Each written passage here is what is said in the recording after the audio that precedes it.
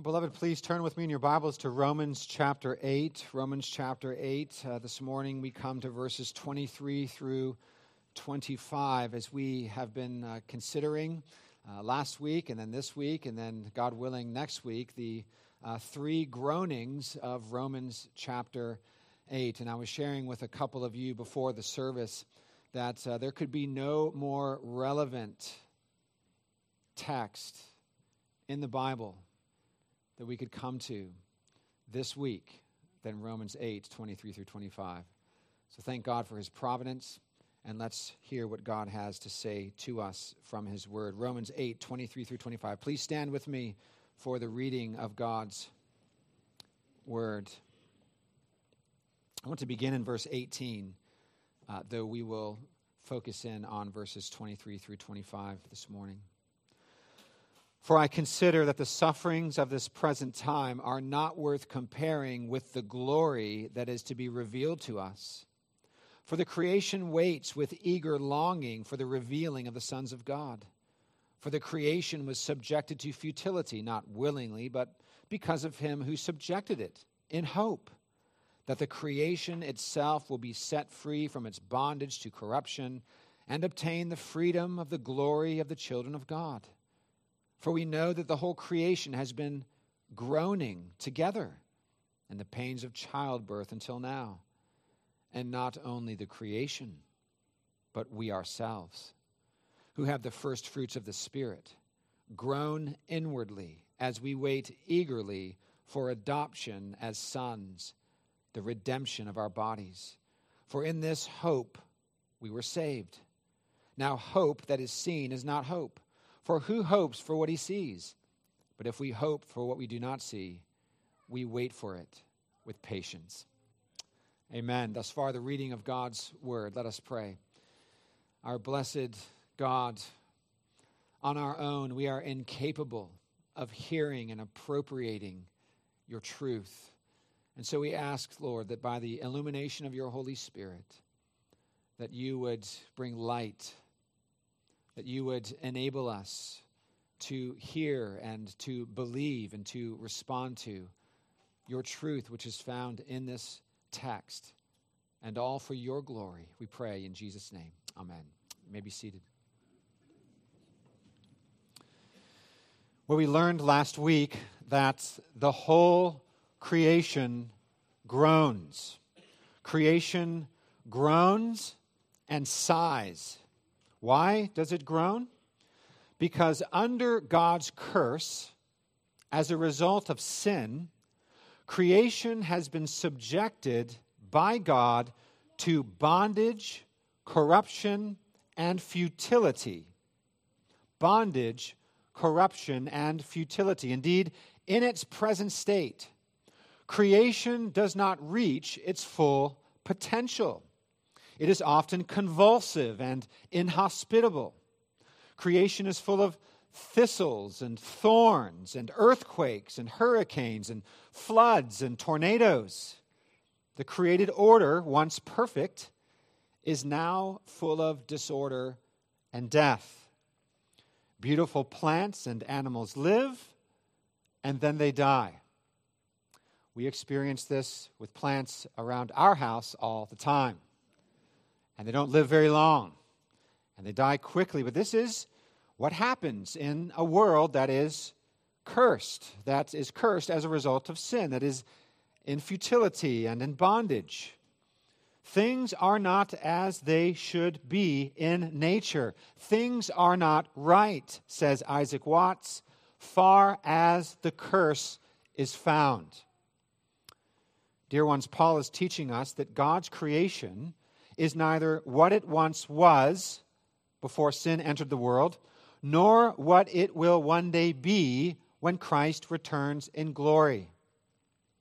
And so the apostle personifies the whole creation as groaning, but not without the hopeful anticipation of future glory. Remember verse 20, look there with me. In verse 20, Paul teaches us that God subjected the creation to futility in hope. In what? Hope. In hope. That is, in hope of the future glory of the sons of God, in hope of the restoration of all things in Christ. So that's what we learned last week in verses 19 through 22.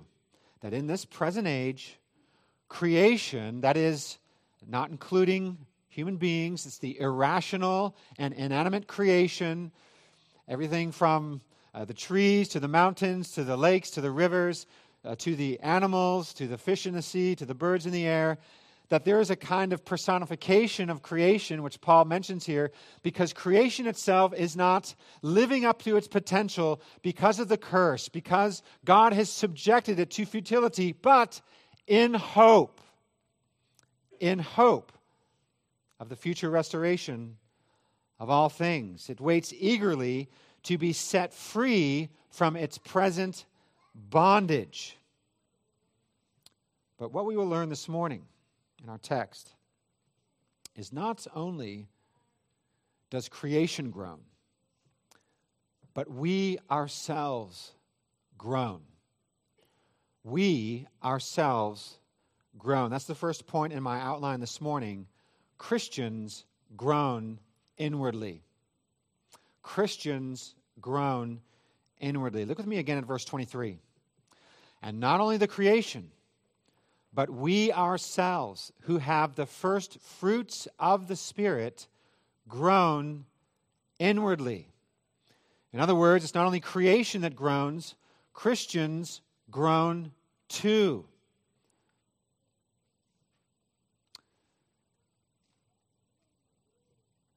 Dear Christian, have you found yourself groaning recently? Have you found yourself groaning inwardly as a Christian believer?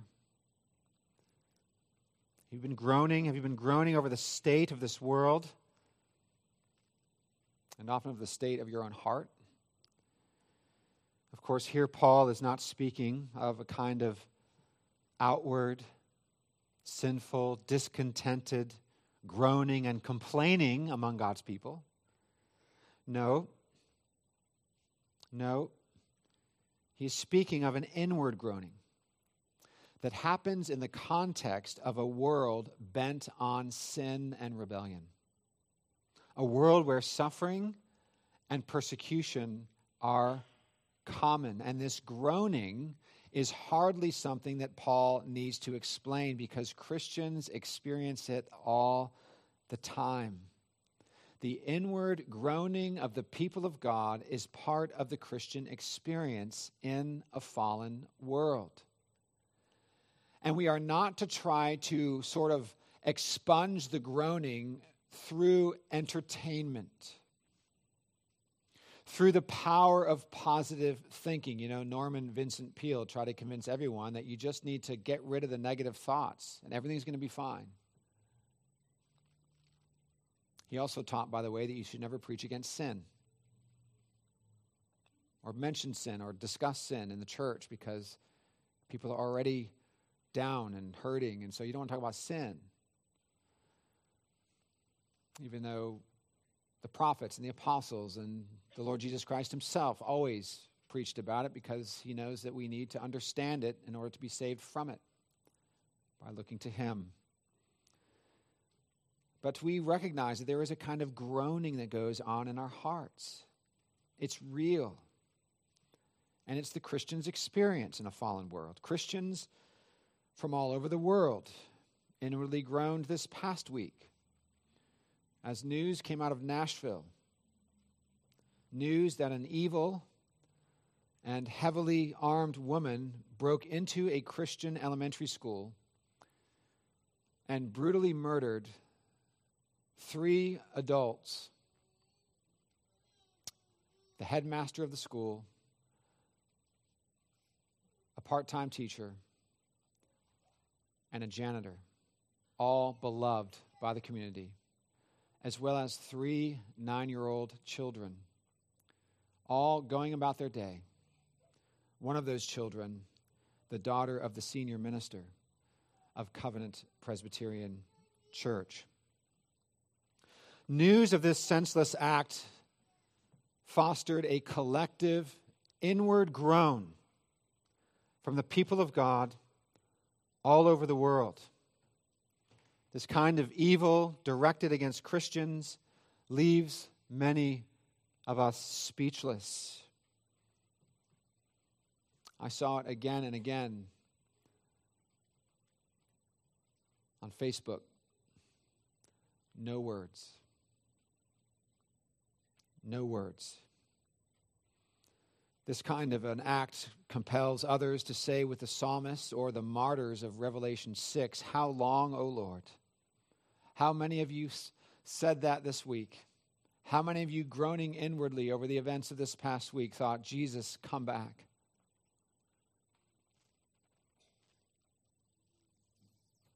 How long before you return, O Lord, and judge the nations and take us home? You've been feeling this way? Have you been inwardly groaning over the state of the world, over the moral degeneracy of our culture? Well, you're not alone. It's been the experience of Christians, not only in our own day, but over the centuries. A fourth century Christian leader named Ambrosiaster wrote this, quote, "For Christians, this world is like the ocean. For just as the sea is whipped up by adverse winds and produces storms for sailors, so also this world, moved by the scheming of wicked men, disturbs the minds of believers." We groan. Now, did you notice that when Paul begins to speak about this groaning, he speaks in solidarity with his fellow Christians in Rome? In verses 23 through 25, he uses the pronoun we no less than 6 times. The first time he does so is in verse 23. Do you see that? He says, "We ourselves groan inwardly." He is teaching them, he's teaching these Roman Christians in the first century and us that the inward groaning of believers in this present evil age is normal. It's normal because the world is not our home. That's why it's normal. We long for home. It's evidence of our Christian faith that we long for home. Incidentally, if you never long for home, you never long for heaven, you should perhaps question whether or not you even know Christ. What kind of a Christian doesn't want to be with their God in heaven,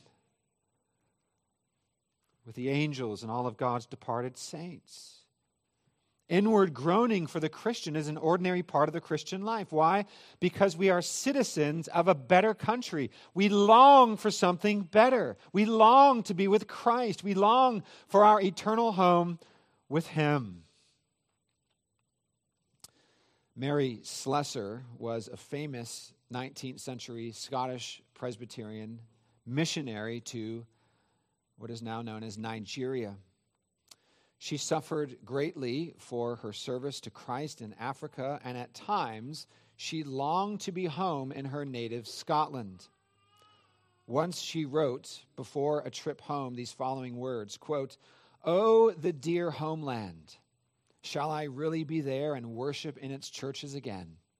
How I long for a wee look at a winter landscape, to feel the cold wind and see the frost in the cart ruts, to hear the ring of shoes on the hard frozen ground, to see the glare of the shops and the hurrying and scurrying crowd, to take a back seat in a church and hear without care of my own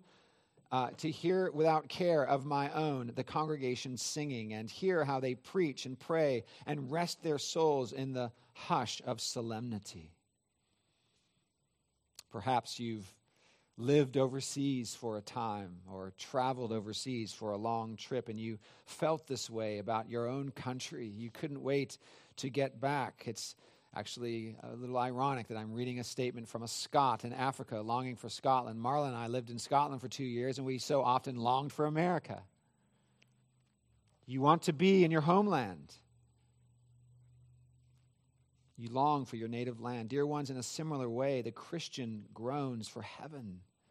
We yearn for our heavenly homeland, the better country that Christ has purchased for us in His blood. We yearn for the new Eden, where hatred and deceit and suffering and war and murder of children and anxiety and strife and infidelity and tears and persecution are no more. We groan for paradise. John Murray was right about the Christian's groaning. Quote, he says this, "It is not the mere groaning under the burden of imperfection of the present, but groaning for the glory to be revealed." You see, it's both. Not only do we inwardly groan over the brokenness and disorder and rebellion of this fallen world, we also groan for that future glory. And this leads to our second point. The first point is that Christians groan inwardly. The second point is that Christians wait eagerly. Christians wait eagerly. Look with me again at verse 23. "And not only the creation, but we ourselves who have the first fruits of the Spirit groan inwardly as we wait eagerly for adoption as sons, the redemption of our bodies." Now, something we don't want to miss here, something we don't want to pass over, is Paul's words about Christians having the first fruits of the Spirit. The first fruits. We have the first fruits of the Spirit. This is the way Paul describes believers. What does this mean exactly? What does it have to do with groaning and eagerly waiting? Well, the idea of first fruits, of course, comes from the Old Testament. The first fruits are what Old Testament believers gave to God from the harvest, from the first portion of the harvest. They were commanded to give of the first fruits of their crop. I prayed it earlier before the offering at the end of my pastoral prayer, where once again I forgot to lead us in the Lord's Prayer. Yes, again. Yes, I write the liturgies. But this is what we do when we give of the first fruits of our income. We give the first portion to the Lord. He gets the first cut, as it were. We are firstly committed to Him and to His kingdom. This comes from the Old Testament concept. We see this in Exodus 23:19, spelled out in a command to God's people. Exodus 23:19, "The best of the first fruits of your ground you shall bring into the house of the Lord your God." So, what does that say about Paul's words about us having the first fruits of the Spirit? What does he mean by this? What does this have to do with groaning and waiting? Well, it means that God has put His Holy Spirit in believers as a divine pledge and guarantee of future glory in Christ. The first fruits of the Spirit are a divine pledge and guarantee of future glory. It means that what Christians experience now in the Spirit is only what scholars call an eschatological preview. It's a kind of end times preview. We experience now, in part, what we will experience in full later. We have the first fruits of the Spirit, but we have the Spirit in these bodies which have death within them, and we still struggle with indwelling sin. Remember, sin no longer reigns in us, but sin remains in us. And we fight against that indwelling sin, even as justified believers, even as those who have been saved by grace and stand before God justified, we still have indwelling sin that we're fighting against, and we will one day die.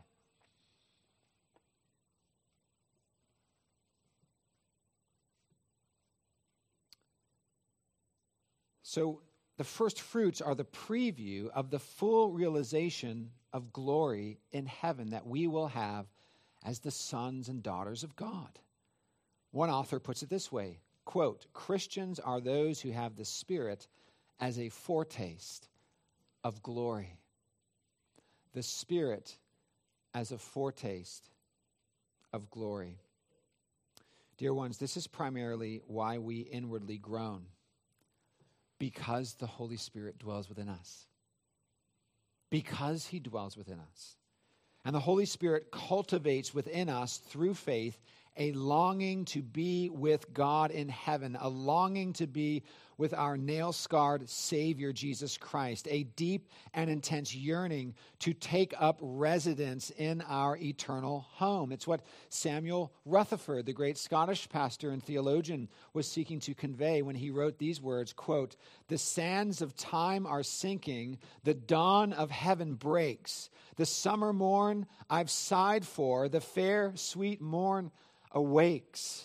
Dark, dark hath been the midnight, but day spring is at hand, and glory, glory dwelleth in Emmanuel's land."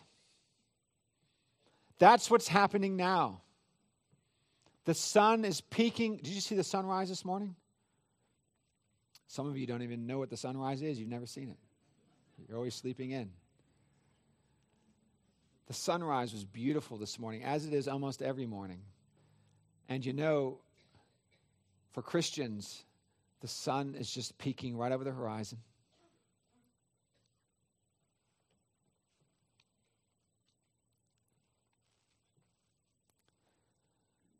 And we long to see it in all of its glory.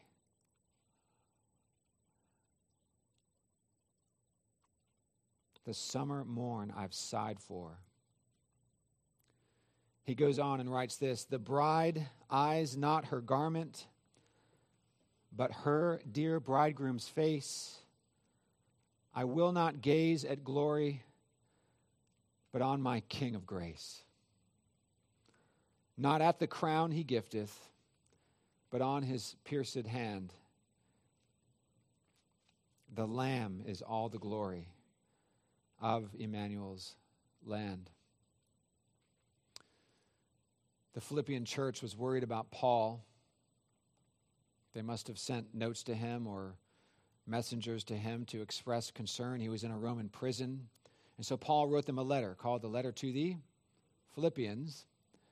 And he explains to them that he is right where he is supposed to be, chained up and bringing the gospel to the Roman guard, making its way into palaces in Rome.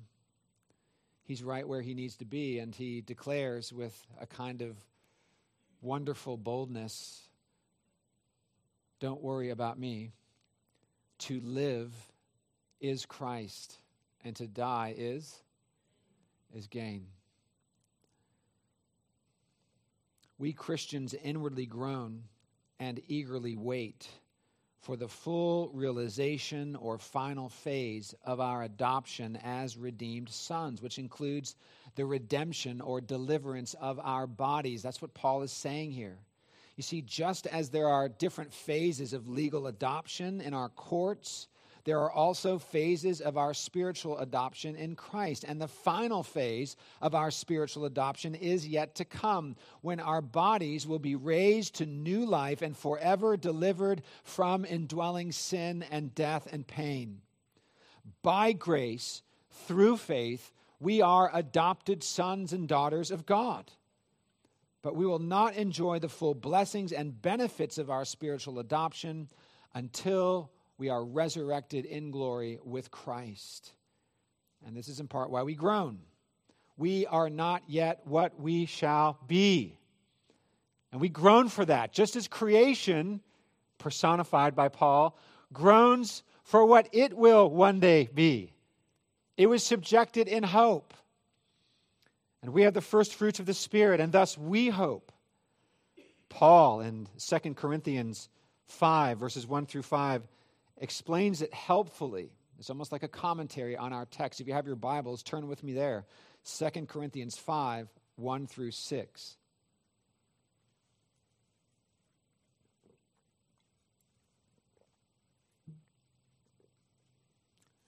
Second Corinthians 5, 1 through 6. Paul writes,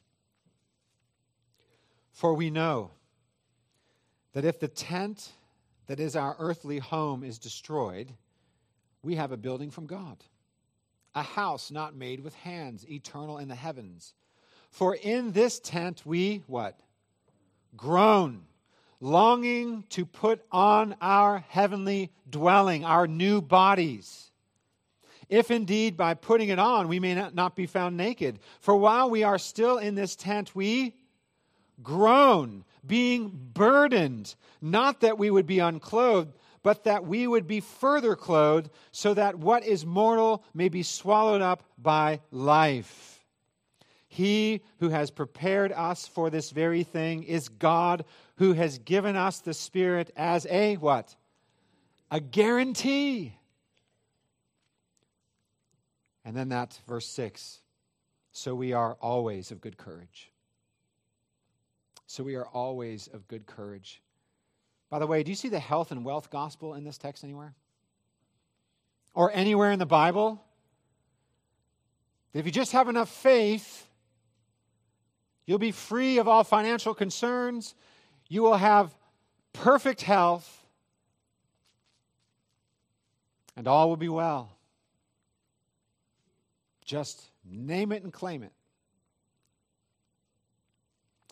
You see how wicked and pernicious that doctrine is? How it is antithetical to everything the Bible teaches? The Bible teaches that we have faith through the burdens and sufferings of this life. Not that we are able to sort of come out of those things in this life.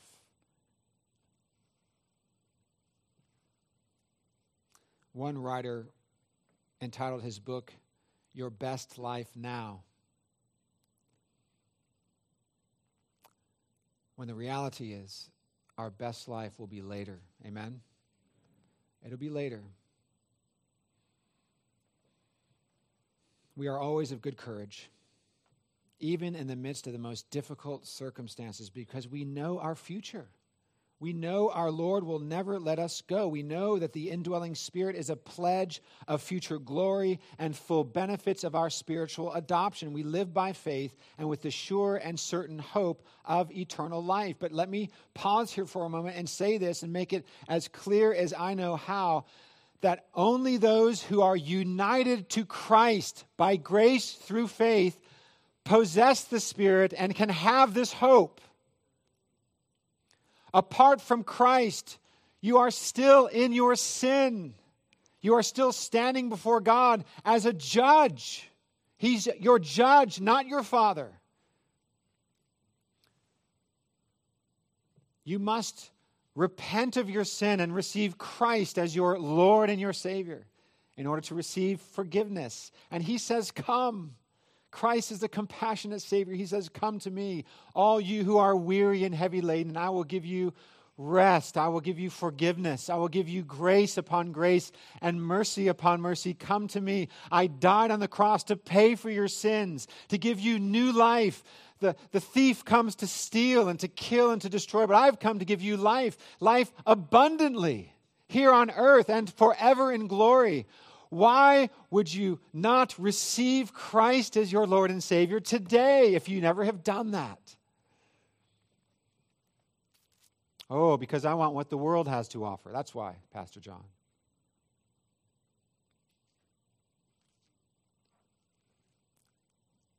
The Creator of the universe sent his only Son into a wicked and fallen world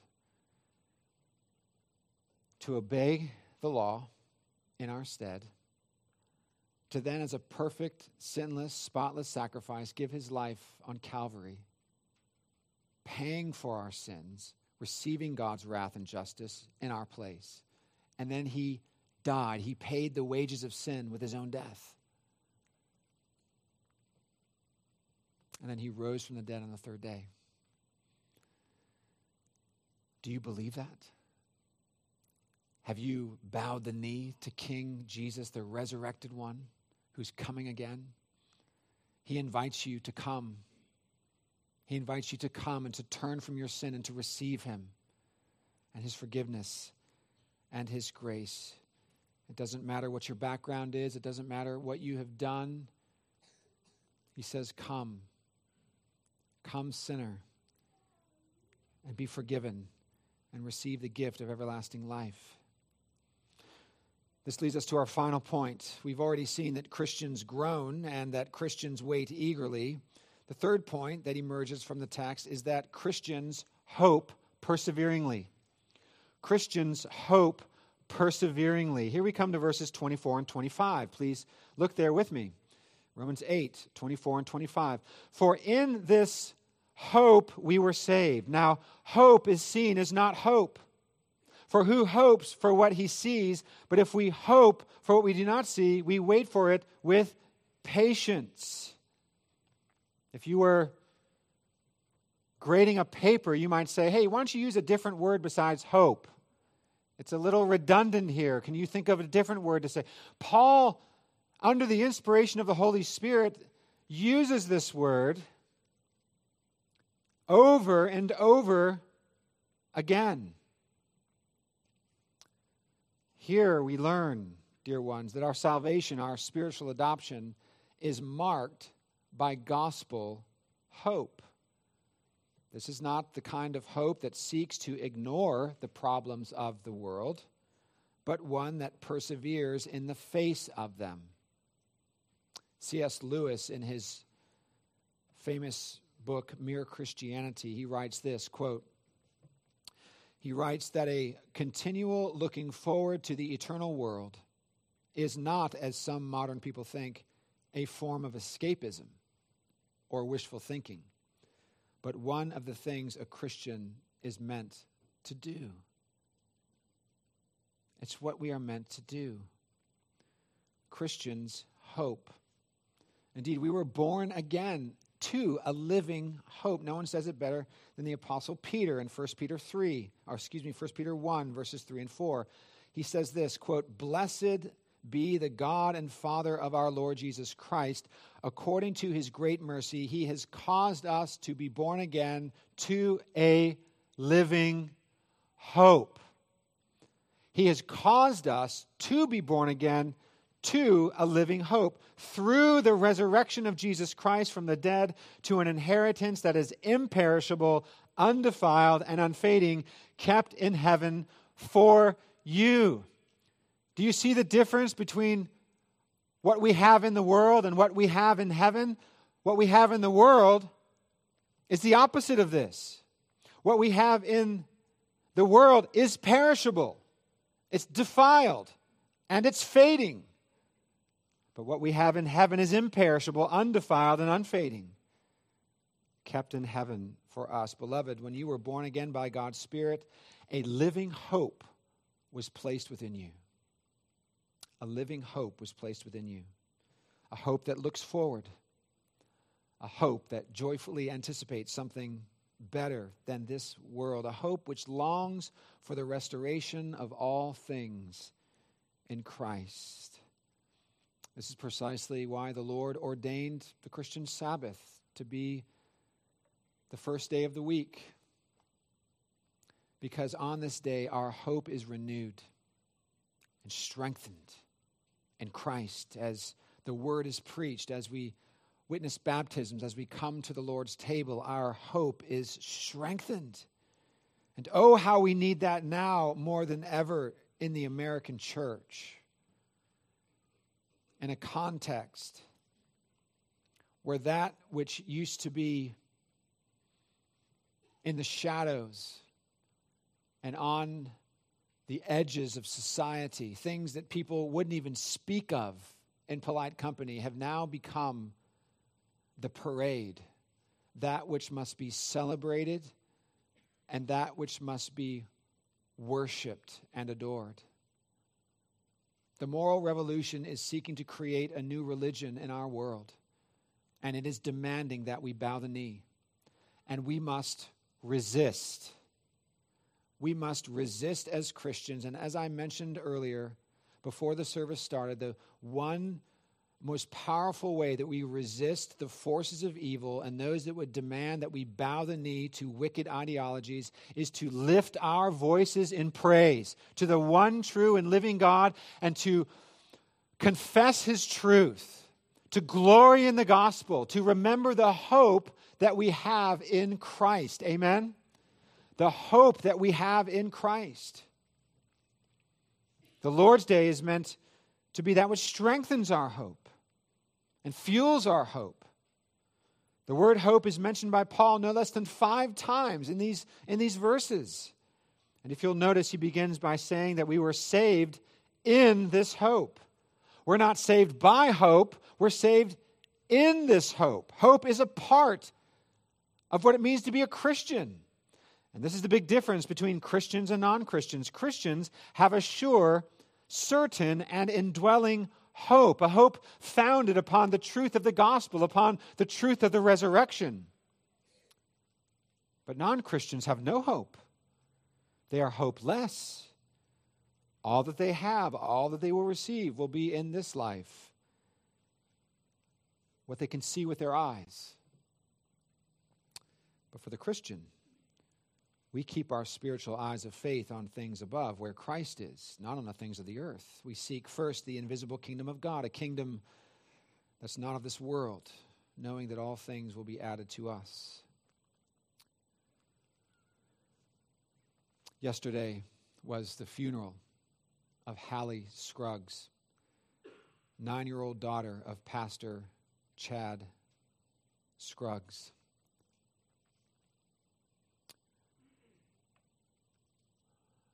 I have several friends in the Nashville Presbytery, and I have several friends in that church, one of which was in the building when the shots were fired, one of which was in Presbytery meetings at a church down the road when their phones began to blow up with texts and calls, as the ruling elders from Covenant were there and the pastor was there, and they all went over to the church and school campus to find out about the horrible events. Pastor Scruggs spoke at his daughter's funeral. It was amazing.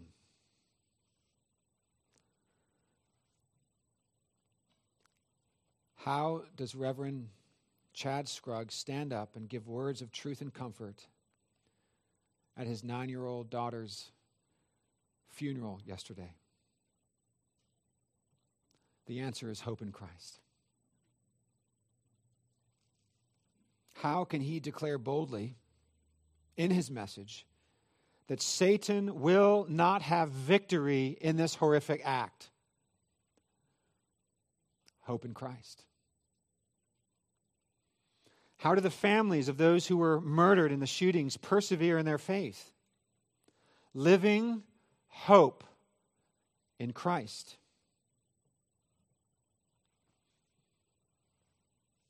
How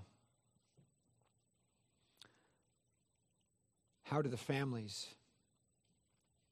of those carry on in their Christian lives, in their jobs, in their families, living hope in Christ and the future glory of the resurrection?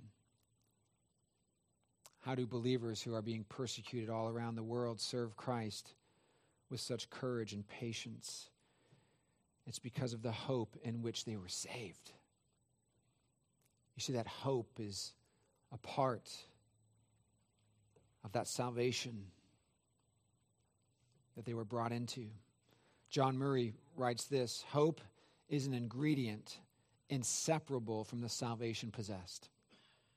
In that sense, it is salvation conditioned by and oriented to hope. Hope. And we wait for it with patience or perseverance. Well, as we close, some of you perhaps are here this morning because you ran in the Cooper River Bridge Run. As I personally was painfully making my way up the bridge with a strong headwind up the steepest hill in Charleston. I often laugh about the name of our own town here, Mount Pleasant. Where's the mount? I do not know. I don't think when it was named that the Cooper River Bridge Run was there. That can't be the mount. But as I was making my way up the bridge, in more pain that I care to explain here this morning, I was thinking about the analogy to life that distance running is. It's why the Apostle Paul uses it several times, the analogy or metaphor of running. During a race, one has to persevere physically and fight mentally at times to keep going, to maintain a certain pace, to struggle through feelings of withdrawing from the race. I'm often wondering as I'm running and having these thoughts go through my head, I wonder if others are feeling like I am. They're feeling like, why am I doing this? Why am I not at home drinking coffee with my wife? Why am I here?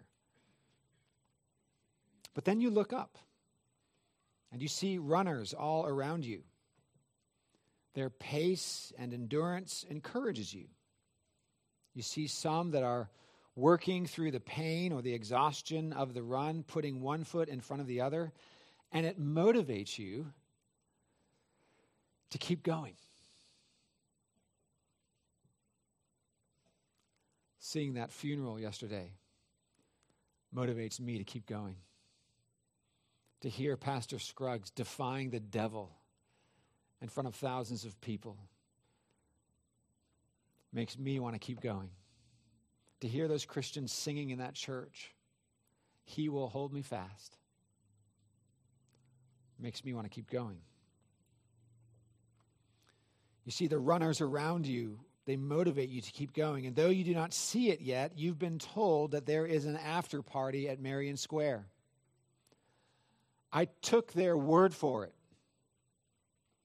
They told me there was a party at Marion. Now, I've been to it many times in previous years, but I took their word for it. It's going to be there when the race is done.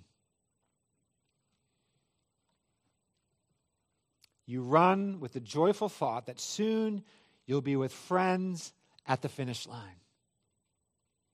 The pain will be over. There will be food and music and laughter. The runner reminds himself or herself of this as he or she ascends the crest of the bridge, out of breath, with legs burning. Dear ones, united to our crucified and risen Lord Jesus Christ, we possess a living hope. It's because of this sure and certain hope of Christ's return and the redemption of our bodies at the resurrection that we keep going, that we put one foot in front of the other as we make our way to the promised land of the new heavens and the new earth. Dear pilgrim, keep going. Keep going. Don't stop. You may feel like withdrawing. You may feel crushed under the weight of all the bad news this week, but there is hope in Christ. Do not give up. Continue to protest against Satan's actions in our culture. Continue to confess the name of Christ. Continue to sing his praise. Continue to raise your children in the Lord. Do not give up. Do not stop. Keep going, dear pilgrim, on your way to the promised land. Christ is the pilgrim that is blazing the way. He's the pioneer that's blazing the way for you. From suffering to glory, from humiliation to exaltation. And we follow in that path and we trust the Lord in the midst of very difficult circumstances. Yes, we are heading to Emmanuel's land.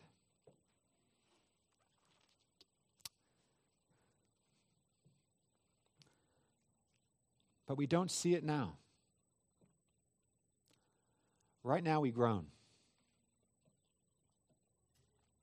If we did see it, there would be no reason for hope. That's Paul's point. We hope for what we do not see. But even more sure than the after party for the bridge run or any other earthly distance race is our future resurrection glory in Christ.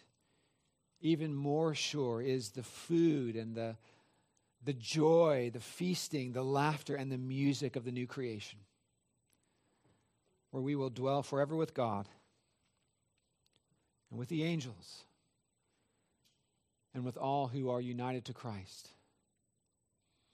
Dear ones, it is this living hope that motivates and inspires and compels and drives us to live by faith in a fallen and degenerate world, a world that may even persecute us, that is persecuting us.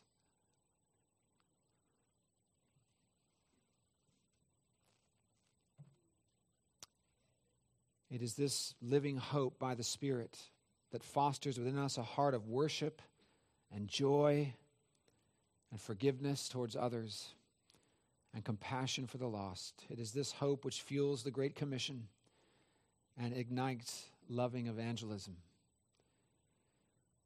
Well, I want to conclude by quoting 2 verses of the hymn that we will sing in just a minute. A hymn full of that living hope which we hear about in Scripture. The flower of earthly splendor in time must surely die. Its fragile bloom surrender to you, the Lord Most High. But hidden from all nature, the eternal seed is sown, though small in mortal stature, to heaven's garden grown. For Christ, the man from heaven, from death has set us free, and we through him are given the final victory. Then hear, O gracious Savior, accept the love we bring, that we who know your favor may serve you as our King. And whether our tomorrows be filled with good or ill, we'll triumph through our sorrows and rise to bless you still, to marvel at your beauty and glory in your ways, and make a joyful duty our sacrifice of praise. Amen. Would you pray with me? Our loving triune God, Father, Son, and Holy Spirit, we give you praise for your word. We give you praise for your promises. We give you thanks for the forgiveness of sins through faith in Jesus Christ. We give you thanks that to be saved means that we have hope within us. We thank you that to have the first fruits of the Spirit is to have that hope within us, that hope of heaven, that hope for something better, that hope for our eternal home, that hope of our eternal dwelling place with you in Emmanuel's land. Oh Lord, may this inspire and motivate and compel us to live godly lives in this present evil age, and to be quick to share this gospel hope with others, that they too would believe on the Lord Jesus Christ and be saved. And we pray this in Jesus' name.